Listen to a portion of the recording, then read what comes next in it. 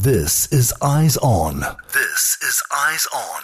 With Aisha Al-Mazmi. Only on Pulse 95. Pulse.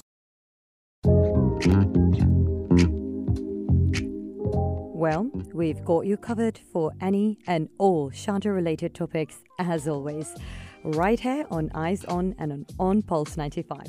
And now, since we are back, leave us a message with your thoughts, questions or comments on our 4215 SMS, because we always look forward to hearing from you.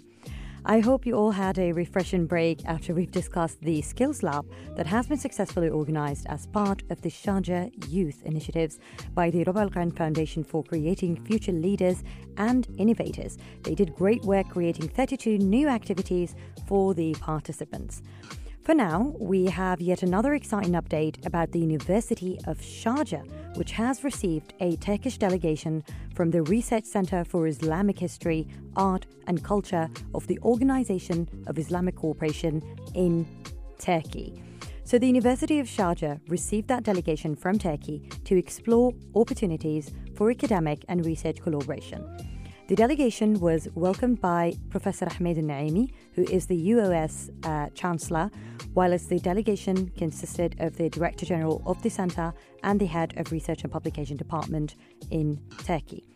Now, their visit was organised by the Sharjah International Foundation for the History of Muslim and Arab Sciences, and the UoS Chancellor warmly welcomed the delegation.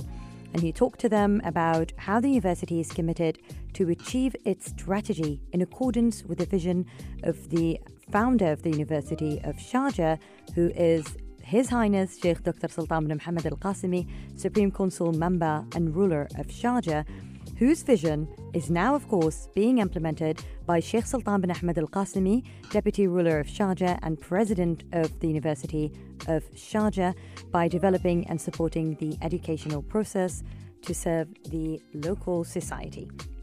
Now, the UoS Chancellor Naimiy also pointed out that to the delegation that the University of Sharjah is recognized as one of the leading academic institutions in the field of education and scientific research at the country level.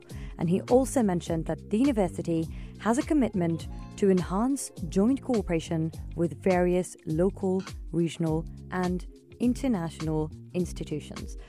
And that is because they want to foster the exchange of expertise, capabilities and experiences in the field of academic research. So we can say that during that visit, the delegation apparently did enjoy touring the university's facilities. They saw the buildings and infrastructure, and they also visited the Research Institute of Humanities and Social Sciences.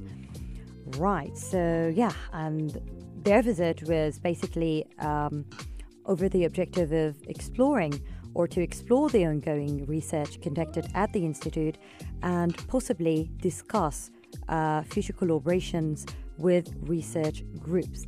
So they had the opportunity to visit the labs of the Institute and explore all of the capabilities in the Institute and the University of Sharjah. Some great news, to be honest, and that's quite exciting to receive a delegation from another country and from Turkey specifically.